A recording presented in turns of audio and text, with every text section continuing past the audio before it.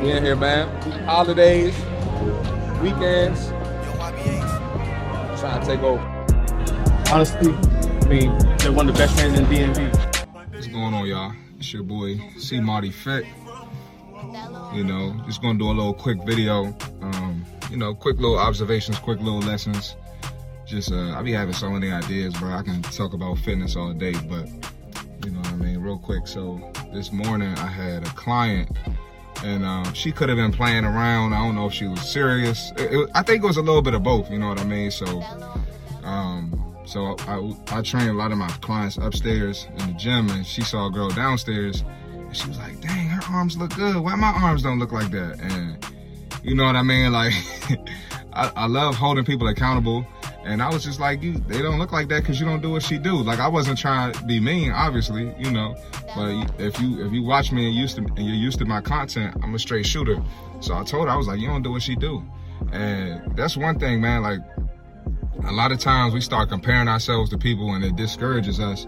But like, we don't do what the people do that we want to be like. We don't mimic the people that we want to emulate. So if fitness, like I'm talking about, you know, this girl in here 6 days a week, you in here 3 days a week. So she's putting in double the work. And then she's definitely eating right. She's listening to her trainer. So why don't you do what she do? And the girl wants to look like that. Like, she wants to cut up. She wants to, you know, have the muscle showing. She wants to be toned. She was looking at like a lean athletic looking girl. She wants that look. So you got to do what they do. If you try and get your bag up, do what millionaires do. You know, not necessarily saying you got to be a millionaire, but do what they do. Look, watch them, watch podcasts, get up early, work out, put extra time into your business, cut out alcohol for a little bit. So mimic the people you want to be like, mimic their habits, mimic their actions. And then I had another client today as well. So I'm gonna start dropping these because I be getting shit every day, you know what I mean? So I had another client. She was like, she didn't do her, we did leg day Monday. Today I told her, we did leg day Monday. I told her on Tuesday, do some extra cardio, and full body is Wednesday. And so I asked her, like, you did your cardio yesterday? She was like, no. I'm like, why not? She was like, my legs were real sore from Monday. And listen, I don't know if y'all go to the gym that's watching me, or you looking to get into fitness. I'm gonna keep it 100 with y'all. Listen, going to the gym sore is normal. We all do it. Everybody does it, and that is not an excuse. And I told her, I said, that's a poor excuse. I said, I love you, but that's a poor excuse. We can't do that. You got to be stronger than that. And I'm not saying you got to be in here killing yourself, but the reality is you're going to be uncomfortable. And you know, I was just thinking, like, if you really sit back and think about the excuses we make, a lot of them is just straight bullshit. They are straight bullshit, you know, because if I had a check at the gym, like, hey, you gotta walk on this treadmill for 30 minutes, incline, and then I'm gonna hand you a check, 20 racks after. Them legs would motherfucking work. They would work then. They would work.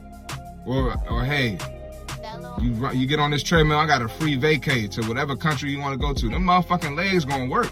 So look, throw the bullshit excuses out the window, and you're gonna have to get uncomfortable. That's not just fitness, that's in other areas of life, you know? That's business, family.